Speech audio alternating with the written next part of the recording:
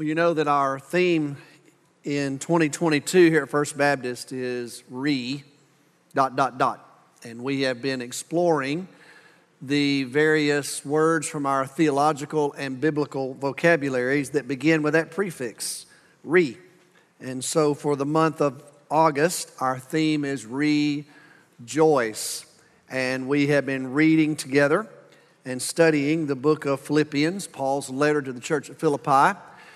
It has been our guide. I've been asking you to read through it in your daily Bible readings. And when this month is over, you will have read through Philippians 4 times because I want us to be immersed in the insights that are found in Philippians and to familiarize all of us with the testimony of joy that we find in this letter.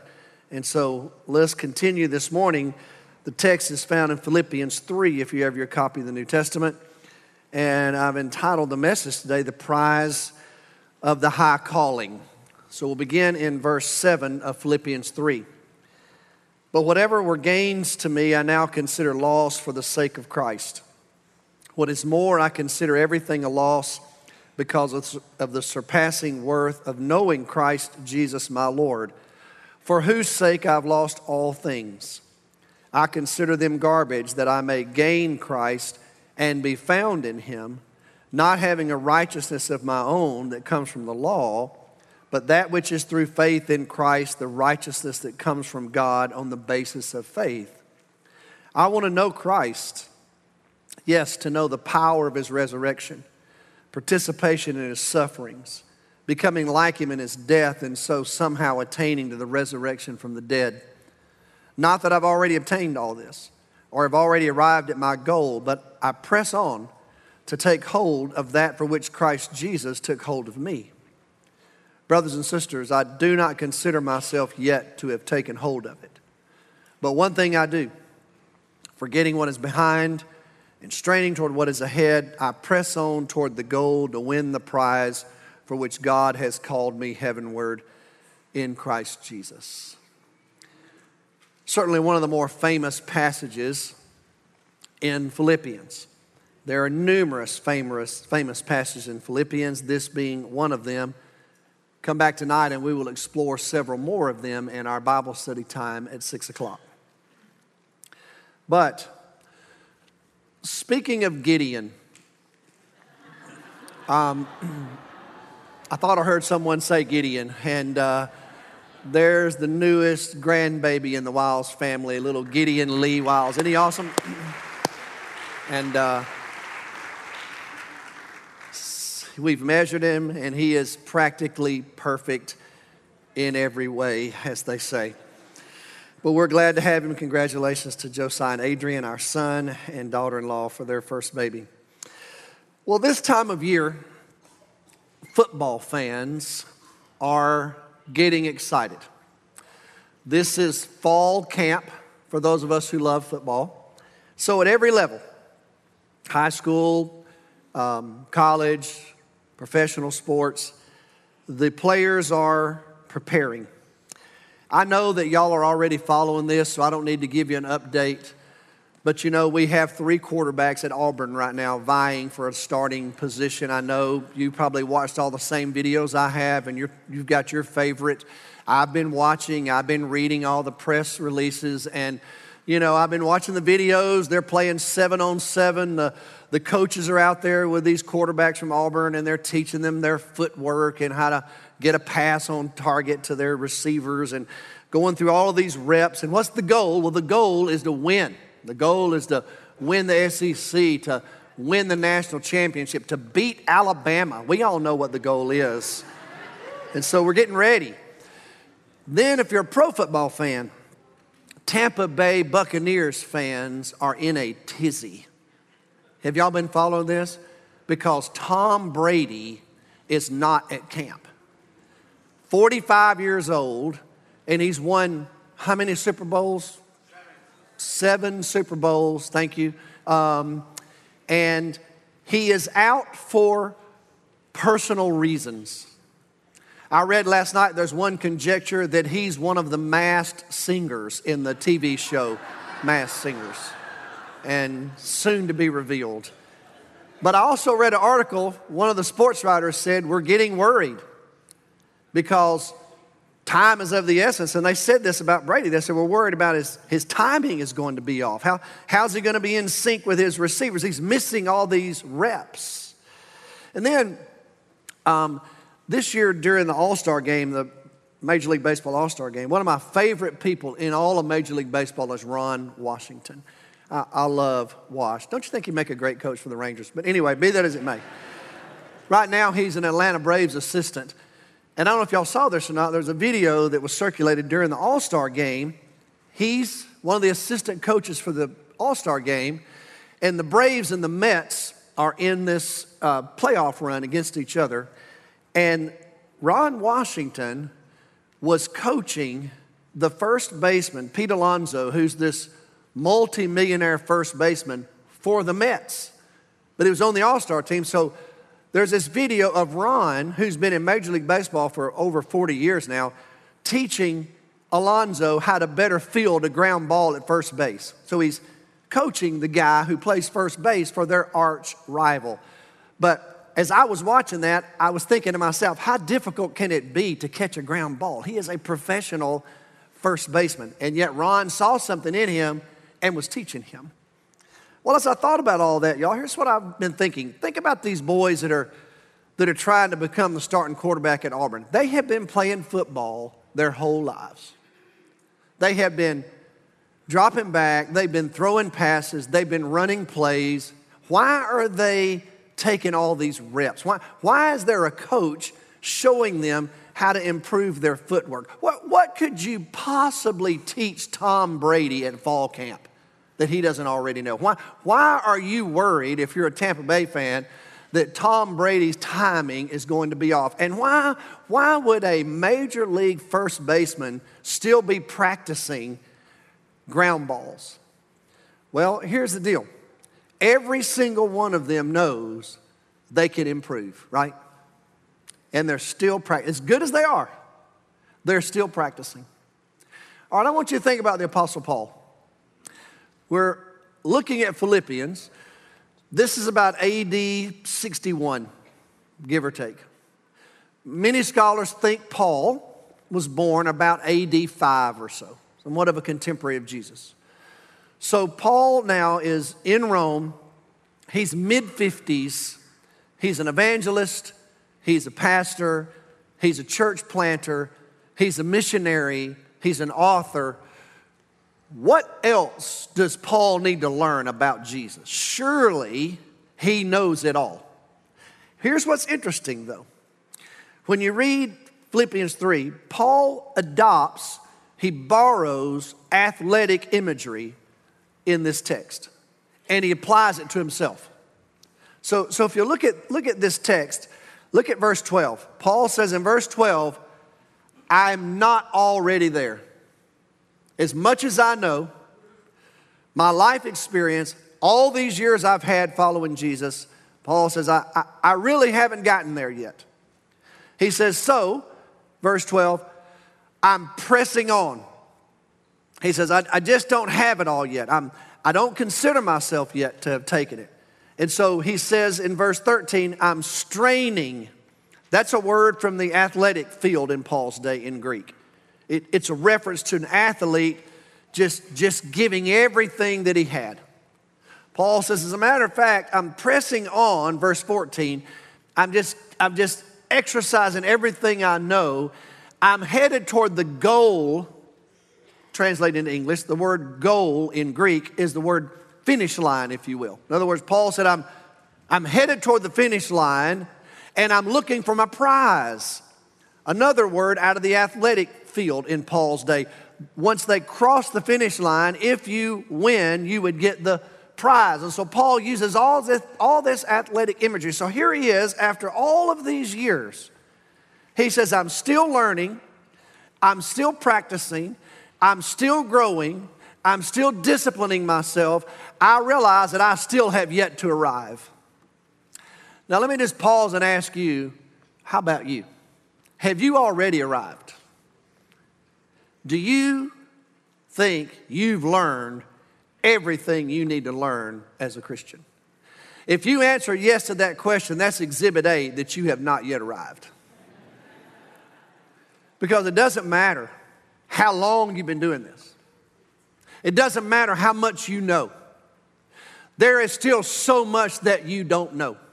It's amazing to me. You know, all the years that I've been preaching and teaching the Bible, reading and studying the Scripture, it is amazing to me. I can be seated in my study, reading a passage of Scripture, and I will think to myself, I've never read that right there before. I've never seen that insight before. This is the first time this has ever crossed my mind when I'm reading this text. In other words, God is constantly teaching us. And we're still learning, and we're still growing, and we're still practicing, just like Paul says, because that's how it is. There's so much to know and to experience in this Christian life. Now, so what was Paul learning?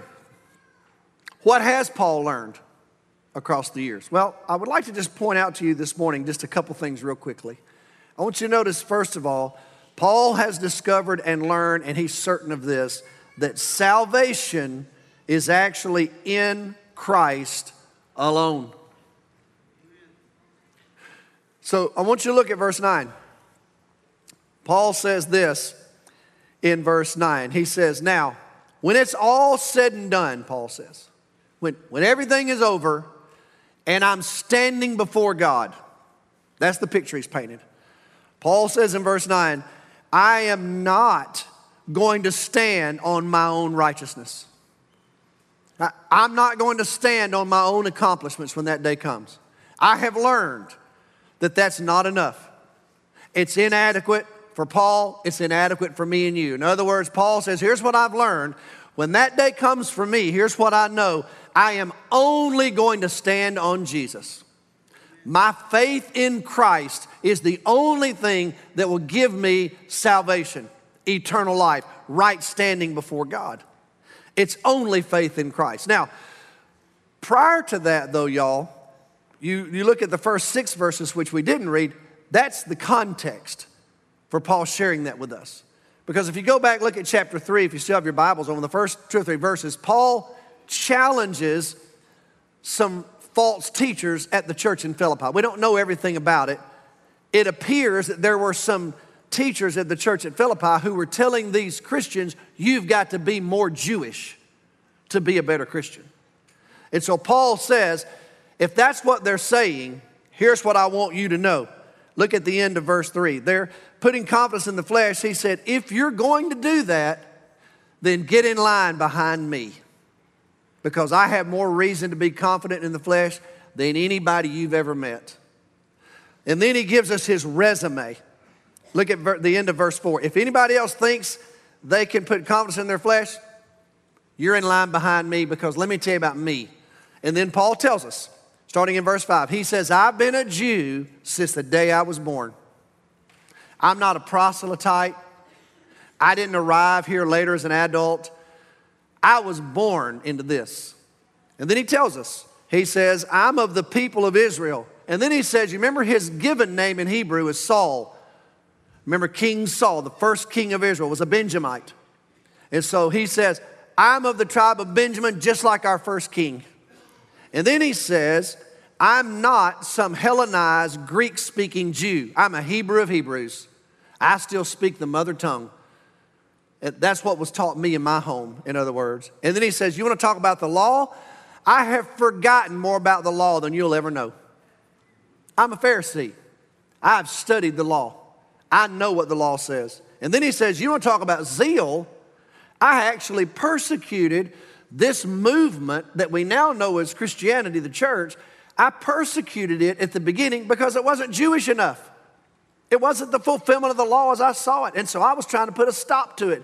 He says, and when it comes to keeping the law, faultless. In other words, Paul said, look, I want you to know I've got it going on.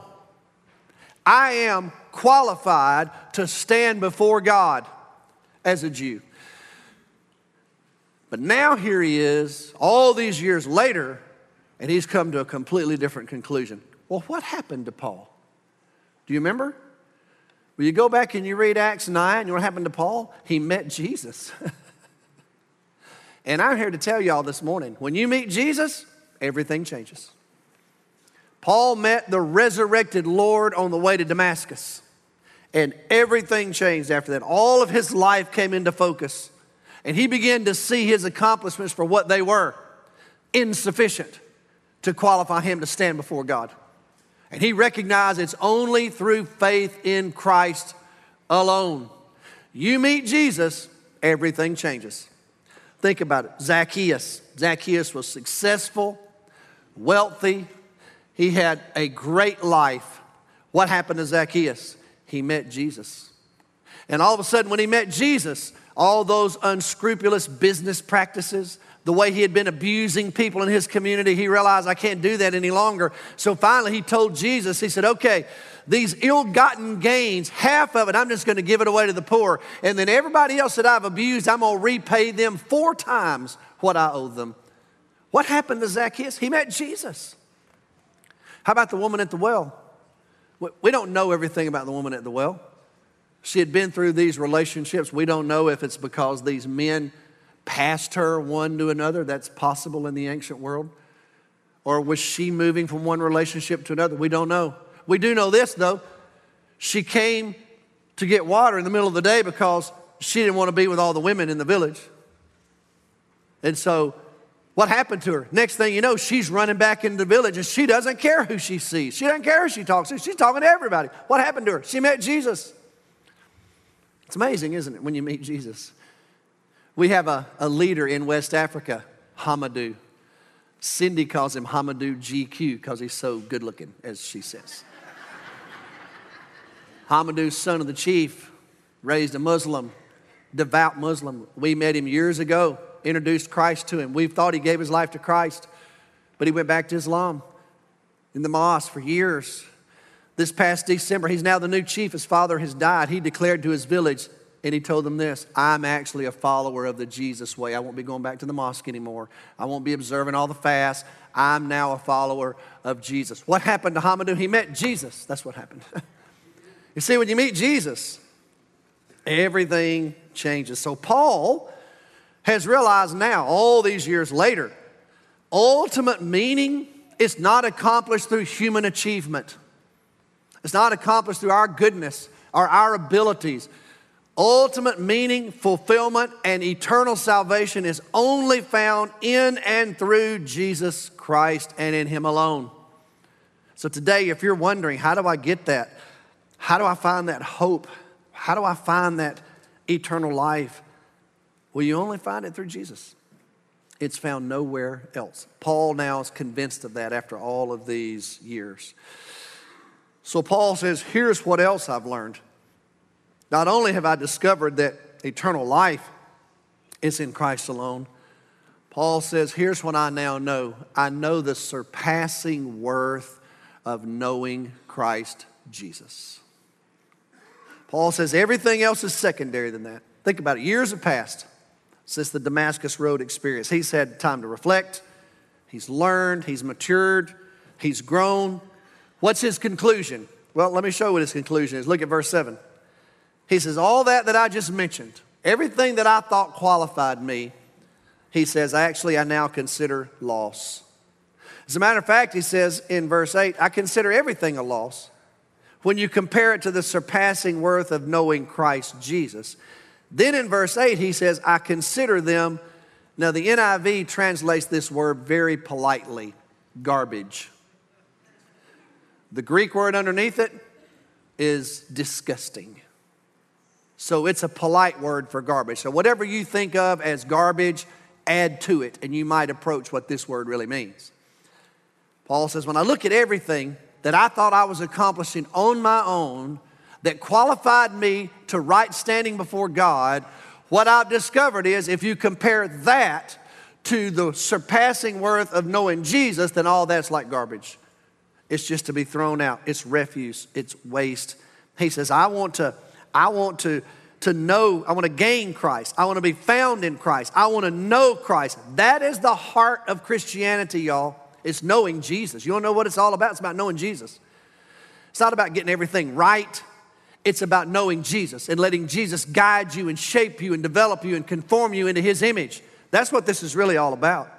Remember in Acts 4 when Peter and John had been brought in before the Sanhedrin and they had been healing people and teaching in the name of Jesus. And finally these guys brought them in to evaluate them.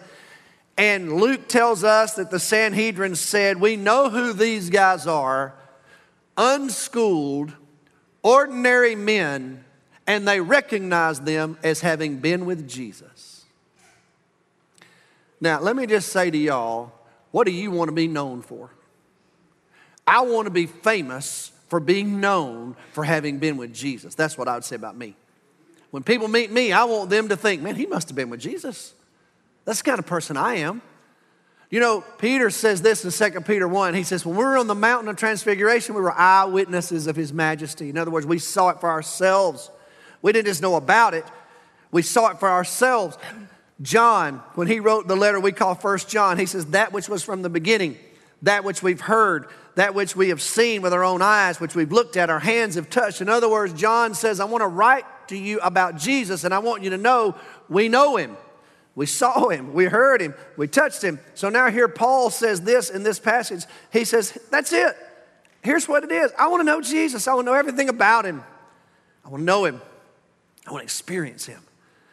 Now, I would tell y'all that when God created you as a human, he's put inside of you some very deep needs. And they're universal. They're all across the human family. We all have them. You know, just like right now, little Gideon. I mean, he's just a few days old.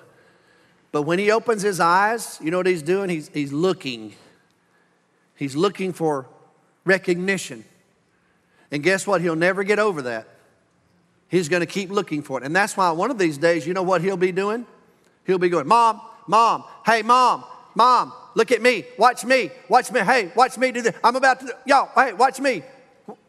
What is that? It's a desire to be recognized. It's a desire to know and to be known. It's a very deep need.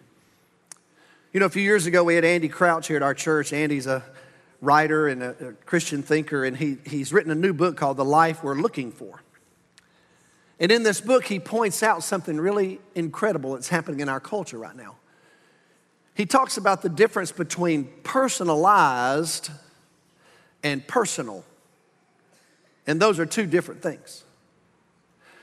He says, we got some mail at our house, and it was in cursive to the Crouch family with their address. And he thought, man, we've got a handwritten letter. When's the last time you got one of those? He said he'd open it up in cursive, Dear Andy. And then he looked at it and he realized, it's just a form letter that's been personalized. My neighbor got the same letter. And the next person got the same letter. It's been personalized, but there's nothing personal about it. Andy says, it's fascinating that in this technological society, that's what's happened to us. There's a lot of personalization. There's just not much that's personal anymore. And so, would you believe that the number one cost for Medicare, $6.7 billion annually, you know what it's spent on? It's what is referred to as objective social isolation. That's a fancy term for loneliness.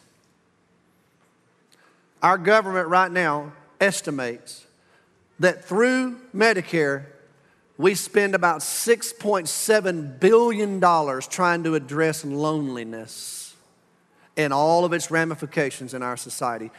Andy Krause says, isn't it fascinating that our media now is called social, our technology is personalized, and even our machines can recognize our faces, and we're lonely. How can you possibly be lonely in America today? We're in the most connected era in human history. And guess what? People all across our nation are lonely, and they're suffering from it. The point is, there's a deep need inside of every human being to be known and to know. God's created you for relationship. He wants you to know him, and he wants to know you. What does Paul say? Paul says, I want to know Jesus. And I want to tell y'all, there's a difference between knowing Jesus and knowing about Jesus. Those are two different things. I've used this illustration before, but I'll do it again today. When I was a ball player playing baseball, I was an infielder because that's usually where all the more intelligent baseball players find themselves, in the infield. But I was a terrible judge of fly balls. I'm an infielder. I'm a ground ball guy. Every fly ball, I called it. Mine, got it? It might be deep left field. But when I first saw it, I got it. I'm just a terrible judge. So, I'm at the Byron Nelson, and I'm standing behind the number 1 green, and I'm there to watch a high school phenom. His name was Tiger Woods. He was in high school playing in the Byron Nelson for the first time, and there he was out in the fairway, and I'm standing behind the green, and I'm watching. He hits his ball, and I think to myself, that ball's coming right at me. But then I think to myself, I know I don't know how to judge a fly ball. I know good and well it's not coming at me. I'm just thinking it's coming at me, so I'm not going to do anything because I know it's not coming at me. But as it got closer, I thought, it's pretty much coming at me. And so the ball lands right in front of me, bounces up, kind of grazes me on the foot, on the shin or whatever, and drops back into the rough. Tiger's daddy comes up, and he says, sir, did that ball hit you? I said, not really. I mean, just barely touched me. So Tiger walks up, and Mr. Woods says to Tiger, you need to apologize to this man right here. You just hit him with your golf ball. And Tiger said, I'm sorry about that. I said, it's okay. It just grazed me. And then Tiger said, why didn't you just kick it down on the green? And I couldn't help myself, y'all. I said, why didn't you just hit it on the green? So, simple thing. But anyway, his dad laughed and we laughed. That was it. So, years ago when we were in seminary, one of the guys that I grew up with, went to high school with his brother, and known him my whole life, know his parents, know his brother, know his sister. His name Mike Oberry. He's a catcher for the New York Yankees. So they were coming through town playing the Rangers. So when they were at the hotel, I called the hotel, talked to Oberry.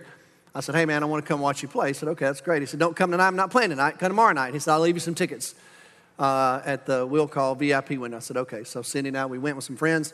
I get there, there's a note from Oberry. It says, hey, Wiles, come down to the bullpen. I go down the bullpen. He introduces me to several Yankees players, all that. Here's what I'm going to say. When Tiger Woods is coming through the Metroplex, I don't call him. I don't know him. I know about him. But when Mike Oberry came through the Metroplex, I called him. You know why? Because I know him. So here's what I want to tell you. There's a difference between knowing about Jesus and knowing Jesus. And knowing about Jesus is insufficient. A lot of people know about Jesus. Paul doesn't say, my overwhelming desire is to know about Jesus. No, it's to know Jesus. And so I just want to encourage you this morning. The Apostle Paul said, after all these years, here's what I believe. This is what I'm after, knowing Jesus. So how well do you know him? You see, it's going to take something out of you to know him. Some time and energy, investment, discipline, willingness to be obedient to him. It takes time. One other thing real quickly. So Paul says, as I look at all this, Paul says, here's what I'm really doing. He says, I am striving toward this prize. I'm straining. I'm pressing on. And I love what he says. He says, I'm forgetting what's behind me. I love that, y'all. I love that. You know, you don't run a race by looking behind you. That's not how it works. You look ahead. You don't drive your car by looking in the rearview mirror. You glance at the rearview mirror. You look at what's in front of you. You face the future. And here's the beautiful thing about Jesus. When you meet Jesus, he is always more interested in where you are going and who you can become than where you've been or who you've been. You might be the woman caught in adultery. Jesus is looking at you for your future. You may be an unscrupulous tax collector. Jesus is looking for who you can become. You may be the woman at the well. Jesus is looking at the kind of person you can live into. Now, not everybody gets it. Not everybody does. Some people turn it down. the rich young ruler. Jesus looked at him and said, okay, I know what you need. Here's what I want you to do. He couldn't do it. So not everybody can do it. But you have the unique opportunity to forget what's behind you and lean into something brand new. What did Paul say in 2 Corinthians 5, verse 17? If any person's in Christ, they're a new creation. The old is now gone, the new has come. Everything is new. Because you see, the prize in front of you, it's a heavenly prize. It's an upward call. It's God calling on you to live differently, to have a heavenly perspective. Because after all, if you look down at verse 20 of Philippians 3, Paul wasn't just a Roman citizen. Paul was a heavenly citizen. So Paul knew his citizenship was in heaven. And he knew that God was calling him in that direction, calling him forward, upward, to have a heavenly perspective on everything that happened to him. And that's what God wants for you. He wants you to have his perspective. He wants to rescue you from low living.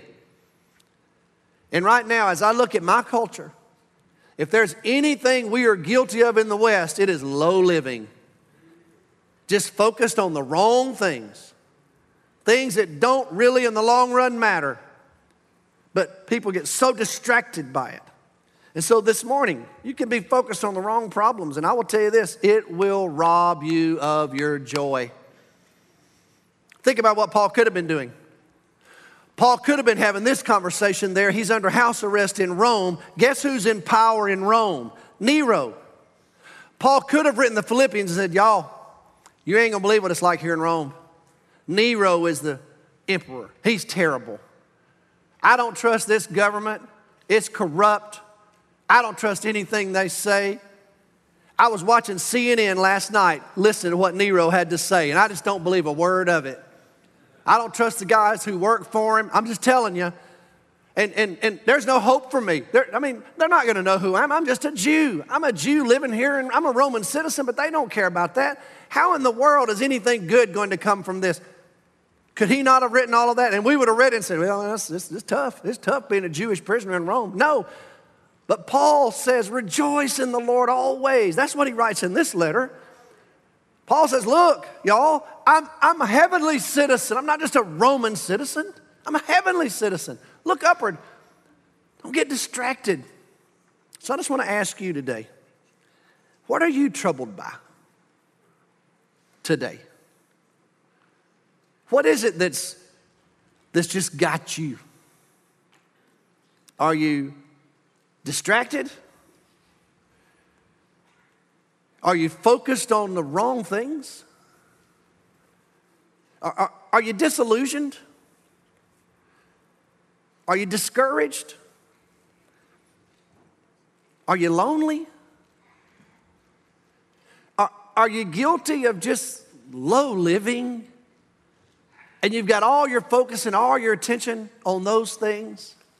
I've got good news for you this morning. Because here's what Paul says. Paul says the surpassing worth of knowing Jesus is everything.